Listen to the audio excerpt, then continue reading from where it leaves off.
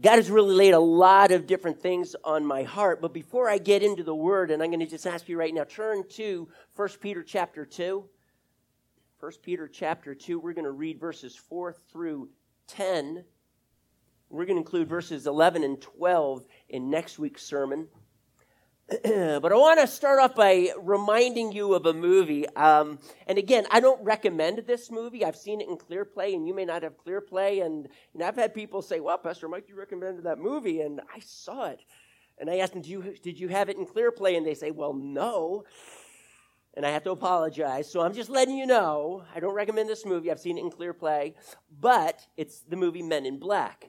Now, you might remember the very first scene in Men in Black, Agent K realizes that he has to replace his partner who's retiring. So he's looking for a new partner to train, at least so we're told in the beginning of the movie. And the next scene, Will Smith, we see him chasing down an alien. And of course, this is a comedy. Will Smith is in it, you know. And as he's chasing, he runs faster than this alien, which is remarkable with such agility. He doesn't apprehend him, unfortunately. And so Agent K shows up and interviewing him and says, hey, look, gives him his card, and I'd like you to join us in this organization. And, you know, Will Smith is just wondering what's going on here. So he comes, and he has to go through a series of tests. He is told that he is going to be a part of be a part of this organization that regularly saves the world. And one of those tests, and again, please understand this is all with humor. A little scene where he's pulling the table, if you remember that one, making so much noise as he's trying to do the written test. But then it's a shooting test.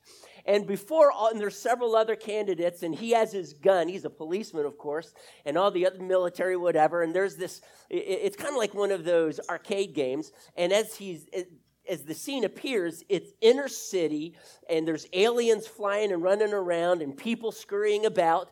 And all these other guys, as soon as it pops up, they start shooting all the aliens, and Will is just looking around. And he points the gun and makes one shot. And Zed, the leader, stops everything, and he says, wait. Of all of these people, you shot the little girl? And he says, well, yeah. He says, why would you do that? And he says, well, here you are in the inner city with all of these aliens running around and a little white girl, and she's got a stack of books, and one of them is physics. I am highly suspicious. So you shot her. Yes, I did.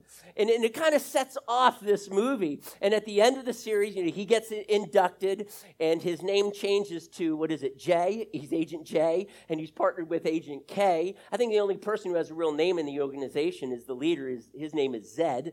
And what's interesting, though, is in this process, very humorous process, honestly, is we discover that his old identity is completely erased. Government level on down. Completely erased. He dresses in only one suit. That's why they call it Men in Black. And his life now completely changes. And he sees the world from a very different perspective, does he not, if you've seen the movie?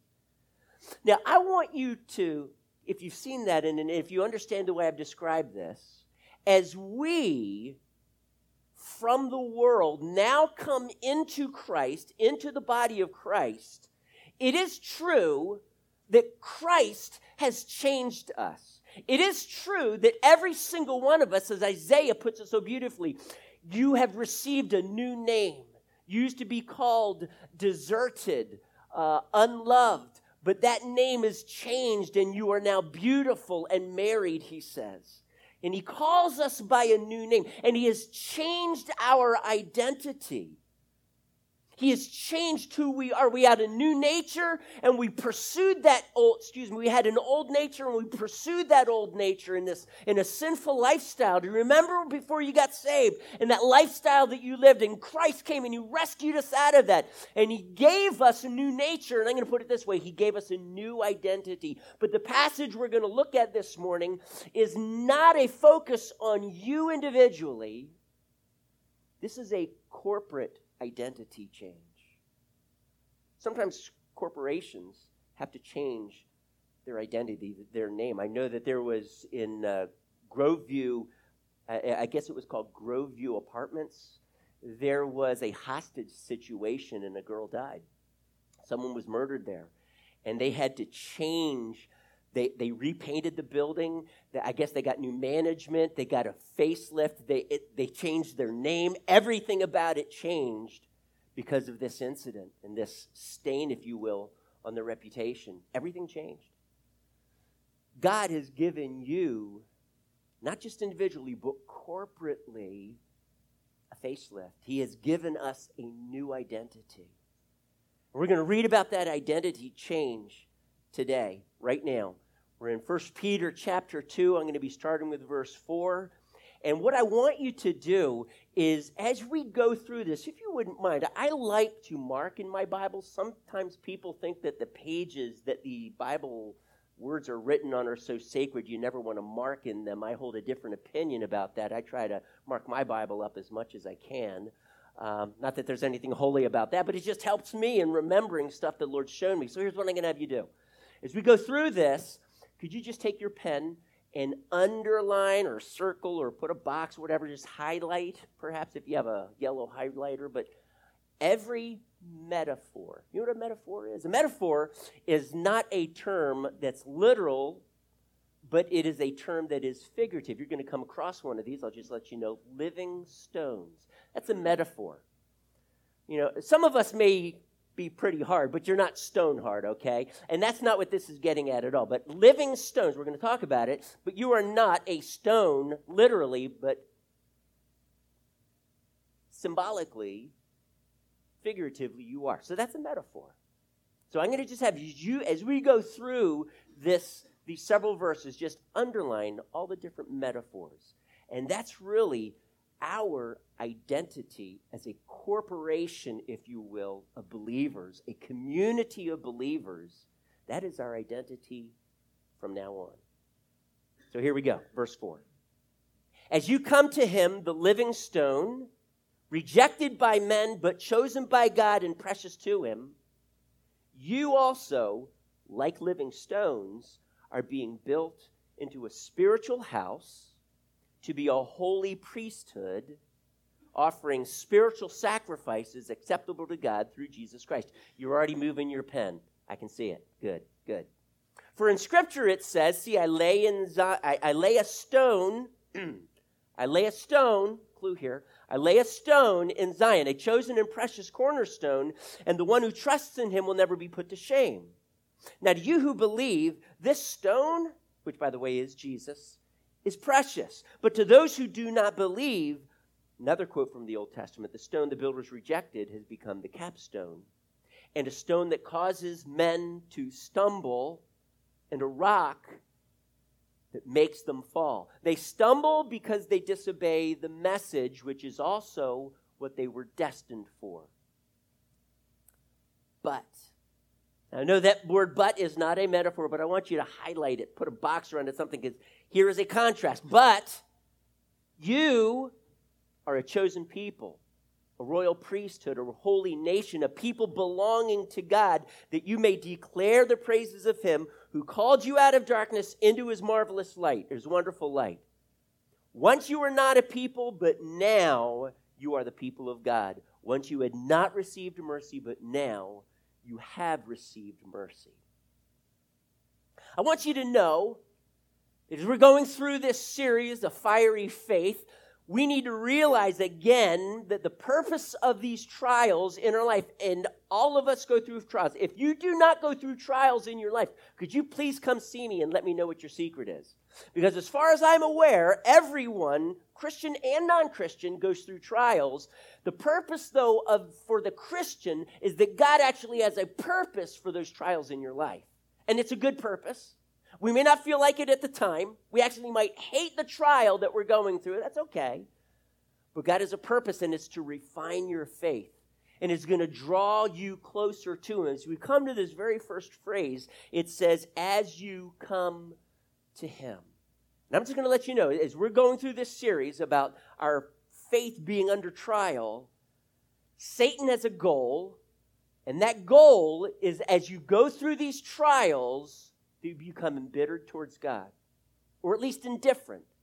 and that you get pushed away or, on your own will, run away from God. Satan's goal when you're going through these trials is to push you away from God. But God has a different goal. And actually, believe it or not, it's why you're going through those trials. He wants to win you closer to him, to his heart. He wants you to run after him. Not run away from him, but run after him. So Peter has already talked about our faith. More precious than gold, though it perishes. He's talked about this imperishable seed that's been planted in us, that has sprung up, made us born again, transformed our life. We've received a new nature. He says, add to your Philadelphia, your brotherly love, agape, which is that sacrificial love. It's going to cost you something. As you are being knit together as a body, if you do not have that sacrificial love, you may kind of get along, but you will not have that corporate sense, that community sense that we read through the book of Acts, which, by the way, this coming Monday night, 6 o'clock here, we're going through that class, Acts and the Pauline epistles. Got a lot in store for you. Bring your pen and paper. We're going to really be digging in, and we're going to take about 3 or so weeks in the book of Acts to make sure we understand what's going on there, and then we're going to launch into the Pauline epistles. But God has called us together as a community, as we're going to discover very, very much so in the book of Acts. But here then, he says, as you come to me, not as these trials are turning you away, but as you come to Jesus, the living stone. And he begins this series of metaphors starting with Jesus. Jesus is the living stone. Actually, he calls him a cornerstone. And there's some debate as far as how you translate the next one, capstone. Is it really, the capstone? That's the last stone. Sometimes it's a huge one put on top of the structure, but it's the last one. Cornerstone is pretty simple. You know what a cornerstone is. Unfortunately, in our day, a cornerstone is more of a memorial stone. And it's kind of put in there about waist high or chest high, and it talks about when the building was built and maybe the name, who funded, whatever, and it's a memorial. And that is not what a cornerstone is, though. Cornerstone is the very first stone that you lay on top of the foundation, and all the other stones at right angles are set in place according to that cornerstone. The cornerstone is the first. Everything builds off of it. Jesus is that cornerstone. What then God builds is what Peter calls a spiritual house. Okay, that's what cornerstones are used. You're building a house. You might see it as the temple. That's another metaphor that's used to describe the corporate body of Christ, the community of believers. But this cornerstone, this living stone, is not just a stone that's alive. Remember Jesus in John 6, he said that he was the living bread.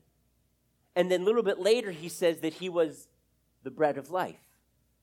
And I'm going to suggest to you that this stone, yes, indeed, it is living, and he came and tabernacled, God tabernacled amongst us, and he has become that first stone, and all of us are built and hinged and connected to him and set in alignment in this spiritual house by him.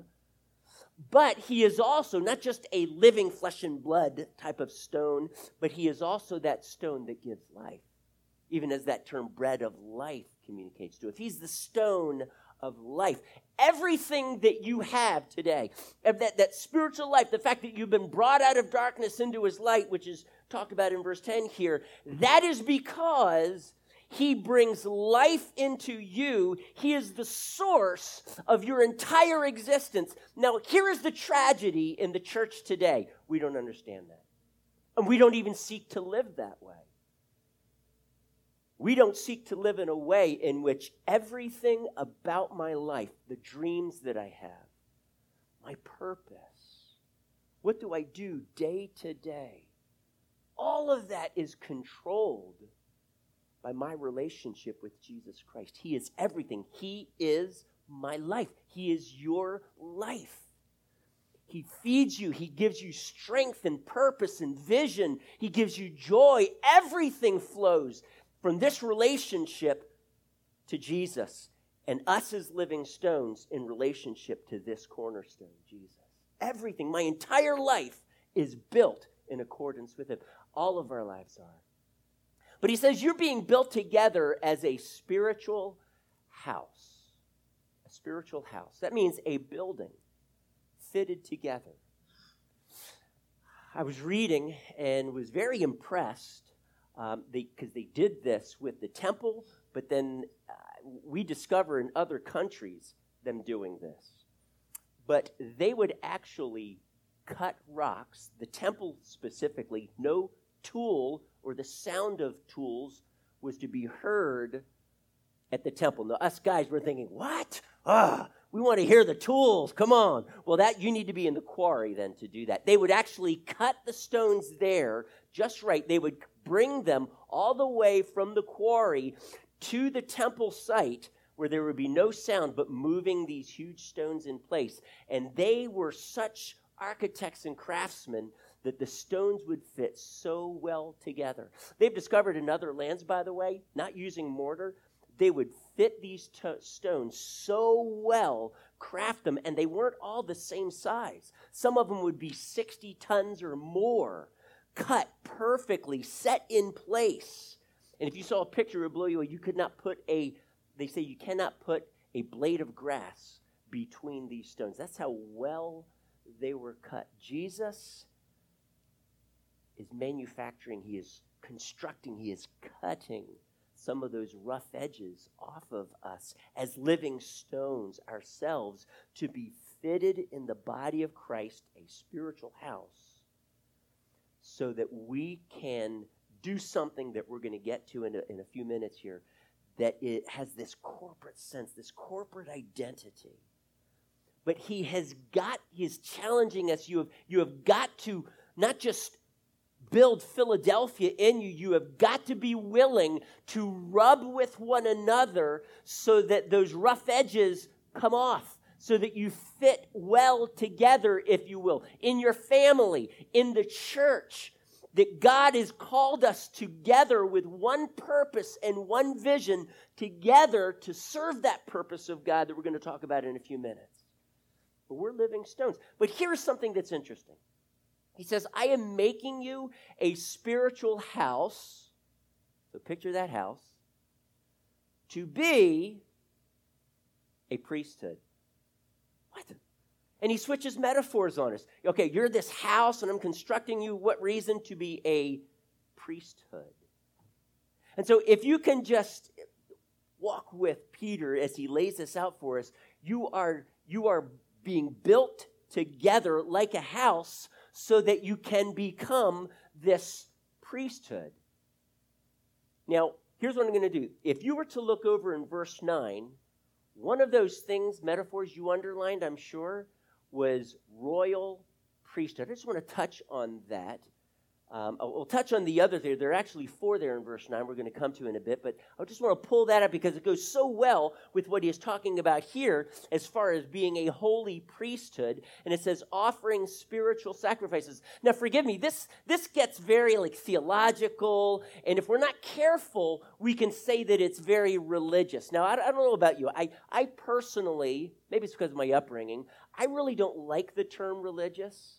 I just don't. I'm sure there's nothing wrong with it, but religious has this idea of an outward show. On the surface, it looks very nice and holy, and I don't like that concept because this, what we're going to talk about right now, it gets to the very core of who you are. Offering spiritual sacrifice. That sounds very spiritual and theological, but I don't want it to sound like religious. Religious to me is dead and lifeless, and this is rich, and I want you to understand this. Why does he, look over there in verse 9, he says a royal priesthood. So who is royalty? Kings are royalty. So we have this concept of kingship and ruling, and on the other hand, this concept of the priesthood. So those were the two main leaders in Israel. You have the king who led politically. You have the high priest and the priesthood who led religiously. And so Peter puts these together, and he calls us together as a community a royal priesthood. Why doesn't he call us a priestly kingship? Why doesn't he just switch them around? A priestly kingship, with the focus being on ruling. Well, I'm going to suggest to you because he wanted the emphasis to be on the fact that you are priests. Again, try and get rid of the religiosity of that maybe when you think of priests and priesthood, you think of the flowing robes and all of these things. And they were just in the Old Testament, they were pictures of what is spiritually true in our lives now. But here's what the priest did. The priest, his goal was to serve God. His goal was to serve God. Here is where the issue lies. Our entire life, if I were to ask you the question, what is the purpose of your life? What is the goal in your life? What do you want to, what is it that you're striving for? And if you were to ask, that question would be asked to the entire body of Christ, not just here at Powerline, but throughout the world. I would venture to say it's 80 to 90%, I'm guessing a bit, but between 80 and 90%, here's what they would say. Here's my goal in life. I want to be happy. I want to be blessed. Okay. Jim did a great Bible study with Friday night talking about blessed, but he didn't necessarily equate it with happiness, because happiness is more of an emotion. Joy is more of an attitude. And there are times in your life in which that happiness may not necessarily be there. The joy will be. Now, I'm not preaching on joy today and happiness and the difference, but I'm just going to simply say that most people, their goal in life is, I want to be happy. I want to be happy in my marriage. And if the marriage doesn't work, I guess I got to move on and find another, man, woman, whatever. If my job doesn't work out and I don't like my boss and he doesn't make me feel happy and I'm not happy at my work, I'm just going to quit and I'll look for another job. Well, good luck with that, especially if you have kids. And in our relationships with people, we get involved in a church and, we just don't feel happy. And before you know it, God is trying to put his finger on stuff for us to grow in, and it makes us feel uncomfortable, i.e. not happy. And as a result, we want to go to another church because this church isn't making me happy. And I can recommend a lot of churches to you that will make you happy. You can go online and watch on TV, and some of the largest churches in America will make you happy, but they never preach on sin. They never call you to serve and pursue Christ no matter what circumstances you face. Because the whole point, the whole goal is God wants to make you happy. Here's what I'm telling you today. That is not God's goal. It might be yours. You want to be happy. That is not God's goal for you. Does that disappoint you? Let's understand something. In America, we live in opulence. We live in such luxury. When was the last time your life was threatened? Probably like never. Maybe your life has been threatened. There are brothers and sisters in Christ in other countries, and they face this, if not every day, every week. Their life is threatened. There are brothers and sisters in third world countries, and for you to come dressed as you are, and we're a very casual church, they would say you are rich beyond imagination, and you're wearing your casual clothes. We live in a culture that has modified the way we think. Life, we have been conditioned to think, is about me, and it's about my desires being fulfilled. I want to walk in my purposes, and I want to feel contentment and fulfillment. That's a huge operative word in the church today. Being fulfilled, maximizing or achieving my greatest potential. Now, I'm all about you walking in everything that God has for you, but is that your goal? Here's where I'm going with this. Our goals can be all about me, about rising up to be the CEO in the company, or pastoring the largest church in America, or, receiving the award of best dad in America. Yeah. And we our life can be about me accomplishing great things. But if that is your goal, you are going to miss it in this life. Now, kudos for those who achieve the awards. I'm just saying that's just not your goal. What is your goal? As a priesthood, it is to serve Jesus Christ.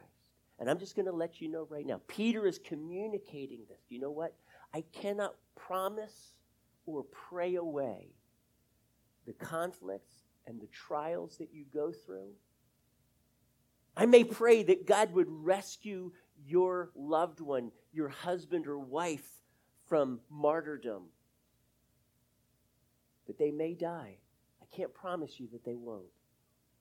I can't promise you that you're not going to go through trials this coming week, because the reality is they're very real, and there's poverty, and you are considered outcasts because you're Christians.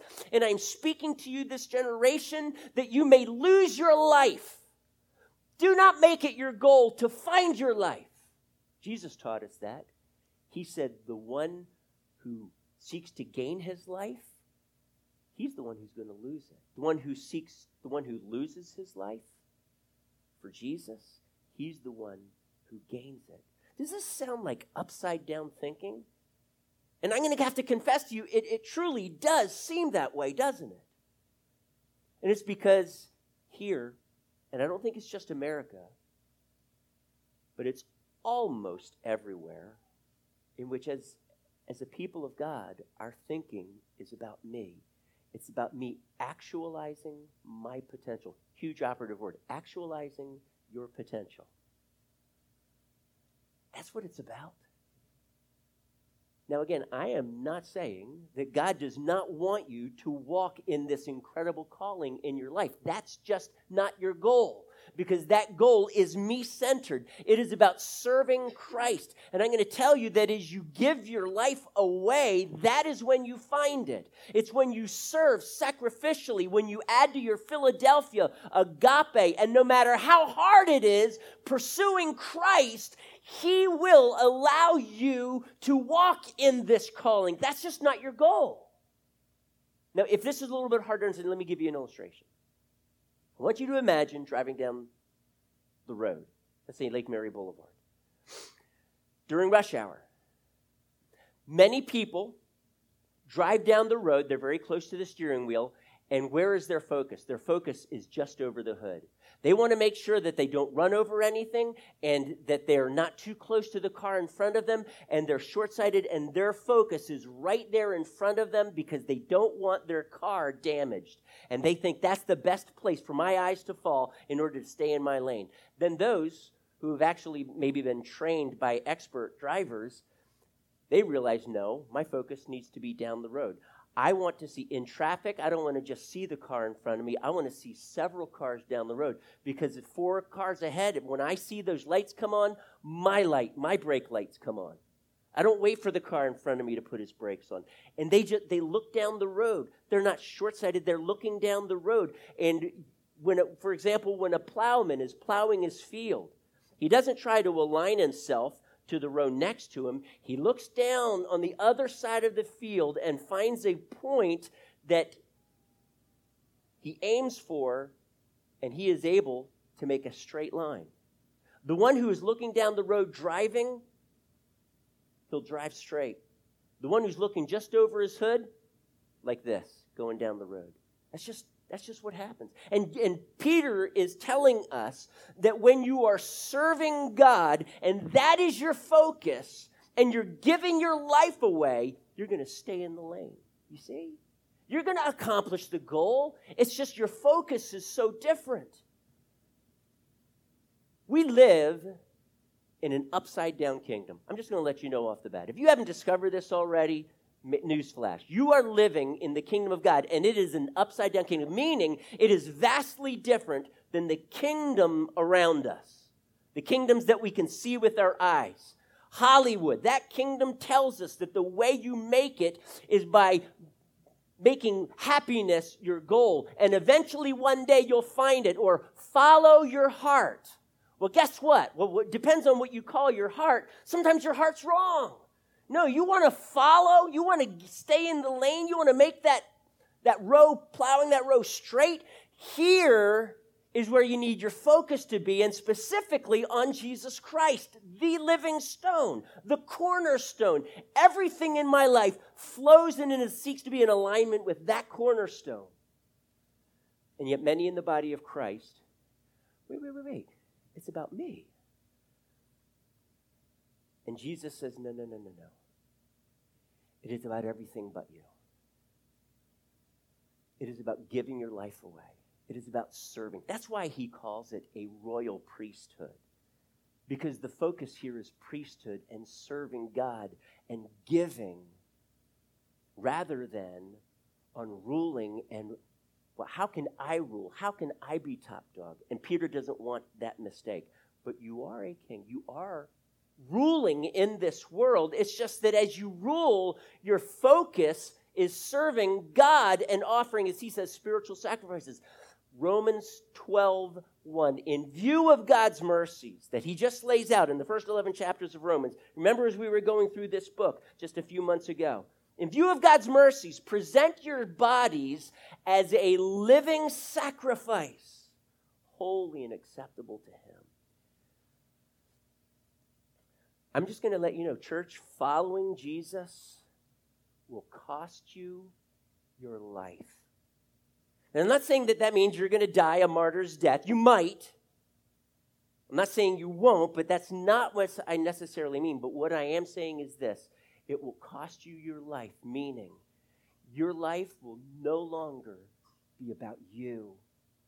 It will be about serving God and his kingdom. Paul puts it this way. He's writing to the Philippians. Just after he says, your attitude should be the same as that of Christ Jesus, who being in very nature and form of God, did not consider equality with God something to be grasped, but he emptied himself. And he took on the appearance of a man, the form of a servant. Jesus, when he came to this earth, came to serve and not be served. Right after he says this, that your attitude should be the same as Jesus, a sacrificed life, Paul says this. He says, I am being poured out like a drink offering for you on the sacrifice and service coming from your faith. I'm being poured out. Like a priest takes a drink offering. I don't know how much the drink costs, whatever, and he takes it and he pours it out. You cannot put that back in the cup. It's gone. It's wasted. You remember the story of David in the cave of Adullam? And he's thirsty. He grew up in Bethlehem. Have you ever grown up with, and you just liked something about the water in Bethlehem, I guess was just the sweetest, coldest. It was awesome. And he said, I would die for a cup of cold water from Bethlehem. And so two of his mighty men, and they risked their lives for this.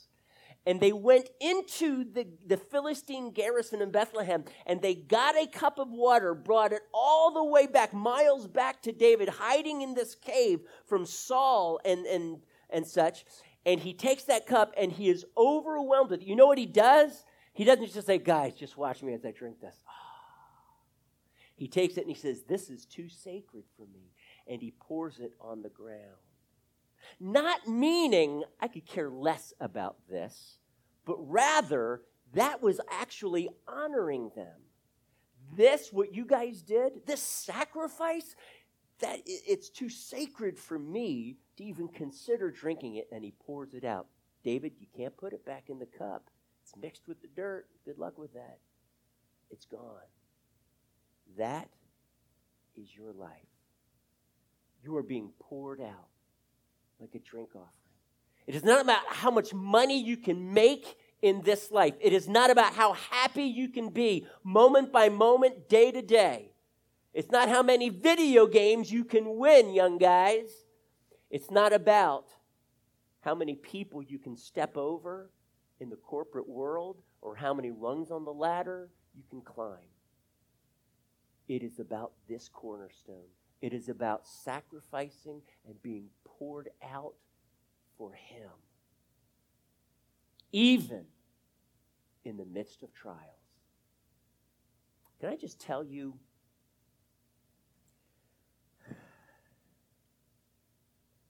I have grown as a follower of Jesus so much more in the midst of terrible, terrible circumstances that I would not want to wish upon my enemy than I have in successful times. And God has blessed me.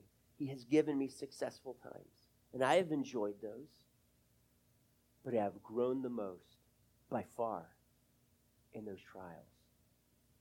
I was just sitting down the other day, sharing with someone and I couldn't stop talking. We went on for too long, but I could not stop talking, just sharing as far as what God did in this situation, in this situation, in this situation, and oh my goodness, this was so hard, and yet look what God did. And my point in sharing with this person is this. Do you want to truly be everything that God wants you to be in being that poured out drink offering, that spiritual sacrifice to God, totally living for him and seeing the abundant miracles of God? Scripture in 2 Chronicles tells us this, the eyes of the Lord. You ready for this? The eyes of the Lord range throughout the earth. That means he's looking. He's doing this, looking throughout the earth, seeking to strengthen those whose hearts are halfway committed to him. Do you believe me? No. Whose hearts are fully, seriously? You mean he's looking for people whose hearts are fully committed? Isn't that a little bit like setting the bar too high? Really? I mean, you got to be fully committed to him? The eyes of the Lord range throughout the earth, seeking to strengthen those whose hearts are fully committed to him. Now, I've shared this illustration before, but you're aware that water boils at 212, right? What happens when water is at 210? See a little bit of steam coming off. Doesn't boil. There's a chemical reaction. I don't understand it, but when it reaches 212, exactly 212, that's when it boils. That's when that chain reaction occurs. When you live your life at 212, that's when God pours out grace. When you are fully surrendered and pursuing him and your life is a drink offering and sacrifice to him. And it's not about me and what I can gain in this world and how high can I rise in the corporate ladder. It's all about Jesus, the cornerstone. I align my life with that. I live for him and only him. It is not about me and how happy I can be. But when I make Jesus my focus and I am living at 212, that's when the water boils. That's when the miracles happen. That's when God he pours out his grace and your back is up against the wall and you're crying out, God, I can't. There's no more rope here, God. I can't climb any higher. I can't get out of this problem. And I'm asking you, God, to come to my rescue. And God's looking and your heart's fully committed to him. You're a candidate for my outpoured grace. As your heart is crying out to me, desperate, because you know that you can't, but he can. And he lavishes you with his grace.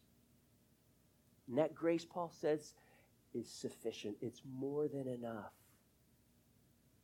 And I can't tell you how many times in my life my back has been up against the wall. And I just said, God, this life is not about me. if I die today, if I can bring you glory, then I am awesomely okay with that.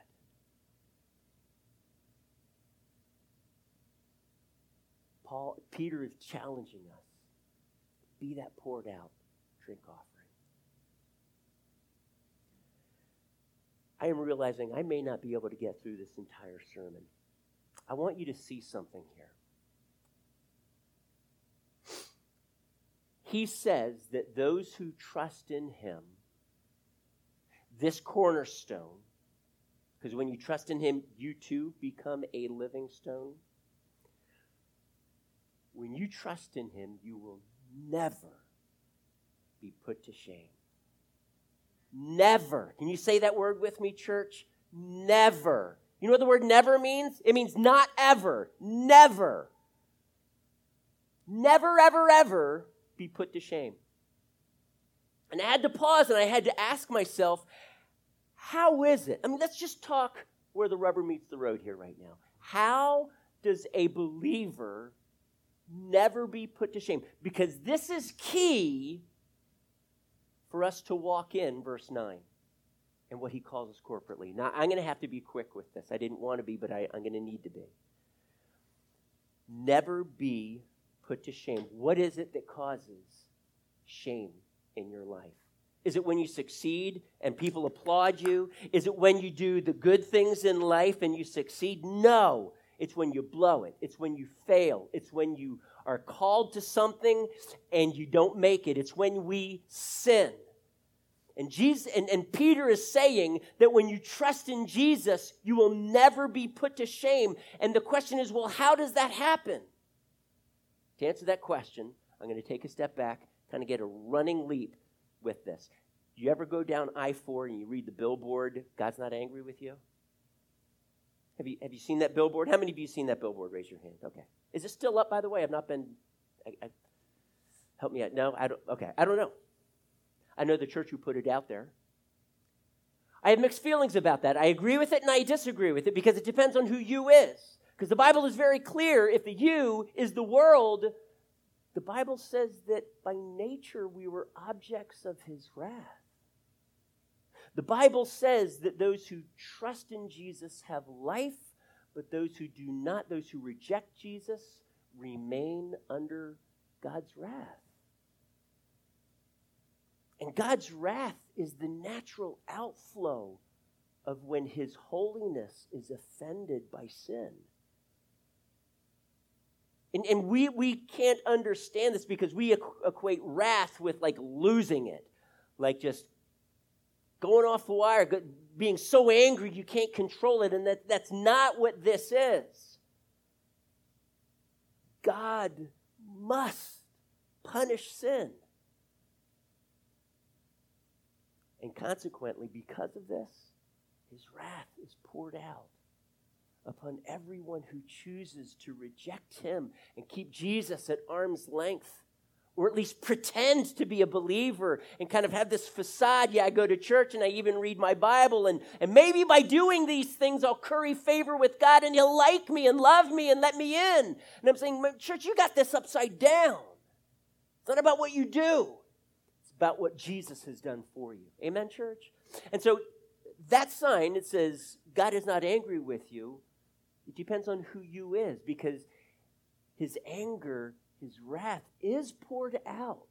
And Scripture is very clear with this, upon all ungodliness and those who do ungodly things and are separated from him and are still remain outside the Holy of Holies, if you will.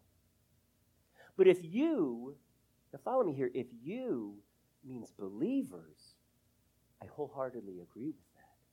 You see, in Isaiah 54:9, it says, to, in the context, the barren woman and her descendants, which is the church, Jew and Gentile, years down the road, I will never be angry with you again. Never be angry with you again. I want you to think about that. I do not believe I am taking this verse out of context because it helps us understand something I'll get to in a second. God is not angry even as the Christian sins. Were you aware of this? Why is that? I'm going to throw out this huge, very religious-sounding theological term. If you want me, if you want, you can write it down. Please don't ask me to spell it. It'll take too long. It's the word propitiation. Try saying that 10 times. Propitiation. You know what that is? That means that Jesus' sacrifice on the cross satisfied God's wrath. You know, that means that because Jesus died, my sins were placed on Jesus, and Jesus himself was punished for me so that I do not have to be. I don't have to walk around day to day with this guilt on my back. And the only reason why there is guilt that we wrestle with is because we have failed to understand the forgiveness we find in the cross and this concept of propitiation. God doesn't pour out his wrath upon his church. Scripture doesn't. And I'm going to let you know this. Ephesians 4:30. He says, do not grieve the Holy Spirit. Very different. If you're sitting here today and you feel this weight of guilt and you're a believer, grasp today the vast extent of God's love for you, God's forgiveness for you, and understand this. God is not angry with you, and he is not disappointed with you. I'm just letting that sink in for a moment. You know the hardest job that I have ever done in my life? It's not trying to match a paint on a bumper that was like next to impossible to match. One vehicle, I had to spray it 3 times. That wasn't the hardest thing. You know what the hardest thing for me to do was as a dad spanking my children. And the reason for that, and I can remember, oh goodness, the first time I spanked my precious Kate, I cried. I cried. I tried not to show her my tears, but it was like, God, I know I have to do this. And I'm going to trust you that by disciplining her, it will help her follow you one day with all of her heart. And God did that, by the way. But that was the hardest job that I ever did. I wasn't angry with her. I didn't yell at her. I didn't say, you embarrassed me. I wasn't disappointed in her. I was disappointed in what she did. But I was not disappointed in her. I loved her, and my heart at that moment was aching. Right now, I am feeling the emotion of that moment years ago, like 30 years ago, I guess, and spanking her, and it overwhelmed me. Because I loved her so much. Can you please grasp this concept of the breadth of Christ's love for you and that he is not disappointed in you? Can you imagine living the rest of your life with this sense of God's just disappointed with me? Can you imagine living your life, and I'm sorry some of you live this way, that your parents are just completely disappointed with you? Wow. I cannot imagine the weight of that. Church, I want you to know you will never be put to shame. That shame that you feel, that is what Jesus died for. That disappointment that you feel in your relationship with God, he doesn't want you to feel that way because he's not. He disciplines you as a father disciplines a child. Maybe not the way your father did. If you had an angry dad, an unloving dad. I hope that's not what my children grew up with or see it that way. But it tore me up when I first began disciplining my children. That's how much your Father loves you. Here's why this is so, if you miss this, you will not understand the significance of verse 9. Those who reject Jesus, it says in the previous verse, they stumble over him. And it says they do this because they disobeyed the word to which they were destined. Now, if you're not careful, you're going to make a wrong assumption here, and you're going to think, wow, why would God destine people to sin? That is not what it says. Look at it again. Just look at it again. Verse 8. What is it? Verse 8 there. What does that verse, what is the subject? Think hard. See, subject, verb, direct object. That's right. Get your grammar right. What is the subject? Guess what? There's no subject there. There's no subject. And if you're not careful, you can think, well, God must have appointed some to eternal life, and he appointed some to be damned in hell. I'm sorry, but where do you find that in Scripture? God doesn't destine anyone to hell. God does not destine anyone to destruction or destine anyone to stumbling and disobeying the truth, not believing in Jesus. No one is. You know what does that? And here's the significance of it. Sin does. The depravity, the infection, and the corruption of sin compels me to reject Jesus and pursue what I want. That is what destines us. But you are redeemed. You have been brought out of that. Verse 9, but you are a holy nation. And he's wanting to contrast this. These people, they are locked into their sin. And they're, as Romans 3 says, their will is in bondage. They're addicted to this way of life, this sinful lifestyle. And Jesus must come and rescue them. Well, you've been rescued. And as a result of being brought out of that darkness into his light, into his love, into his kingdom, into this whole different lifestyle that he's called you to and empowered you by his Spirit to live, you, and here he goes, and I'm going to have to be really brief with this, I'm sorry. You are a holy people. It says right here, let me just get this. You are, a chosen people. A chosen people. That's the first one. Now, understand that this word that's translated people, it's an inadequate word.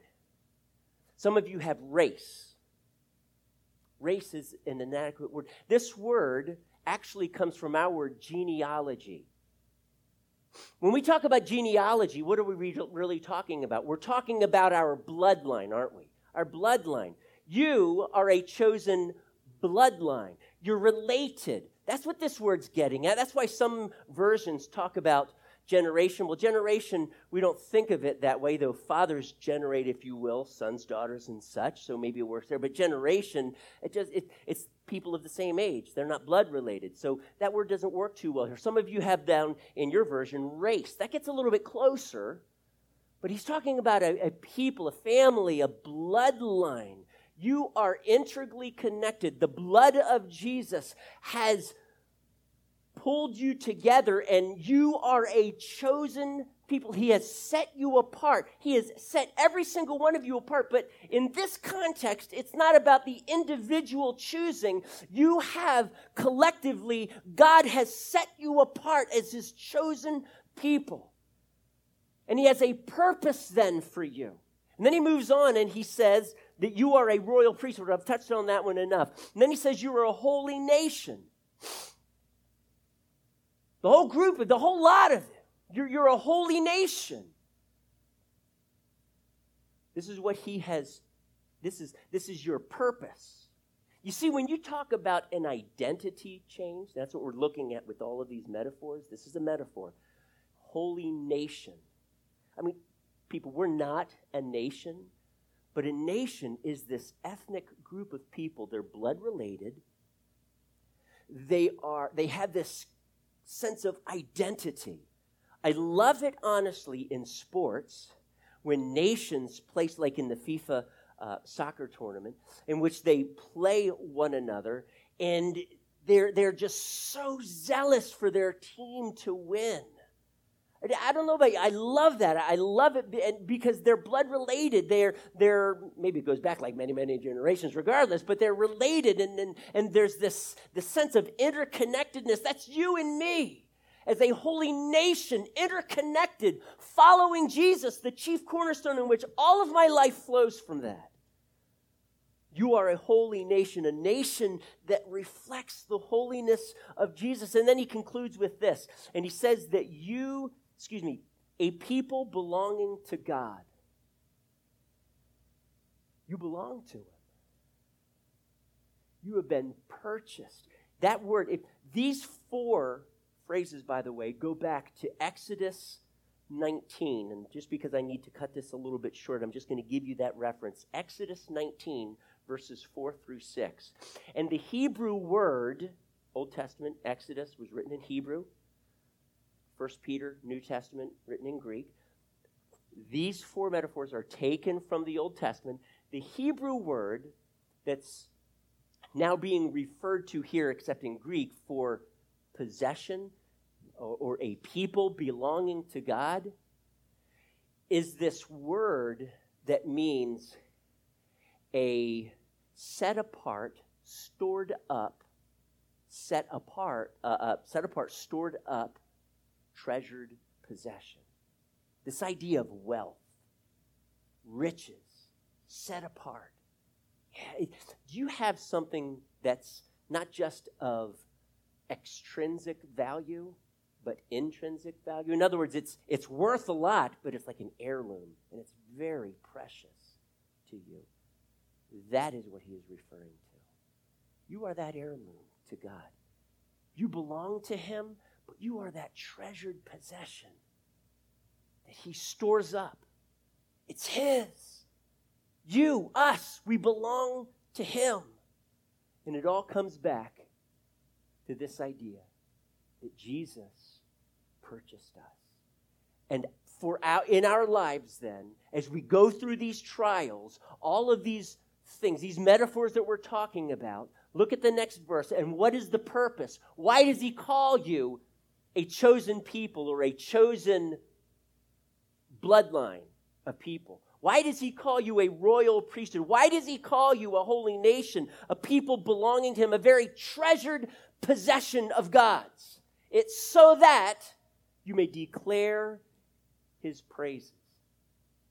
You have been called out of darkness into his marvelous light.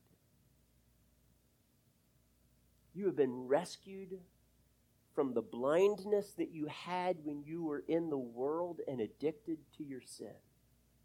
That sin, it blinded you. Who God really was, it blinded you to his love. And you've been rescued from that. And I love the way the song, the very last breath that Jesus breathed on the cross, that's the breath he breathed into you and made you alive. I love the way that that's put. The breath of God, this Greek word is zoe, it's this life, the eternal life, John calls it, and it's been breathed into us, and we have this life, and we have now been set apart as his, and it's for this reason to declare his praises. And I'm not just talking about as we gather together and corporately worship, that's important. But as you're going through trials, your purpose is not just to grit your teeth and go through it. It's to praise him. God, thank you that you have given me this day, and I can be used by you as this poured out drink offering. I can serve you, God.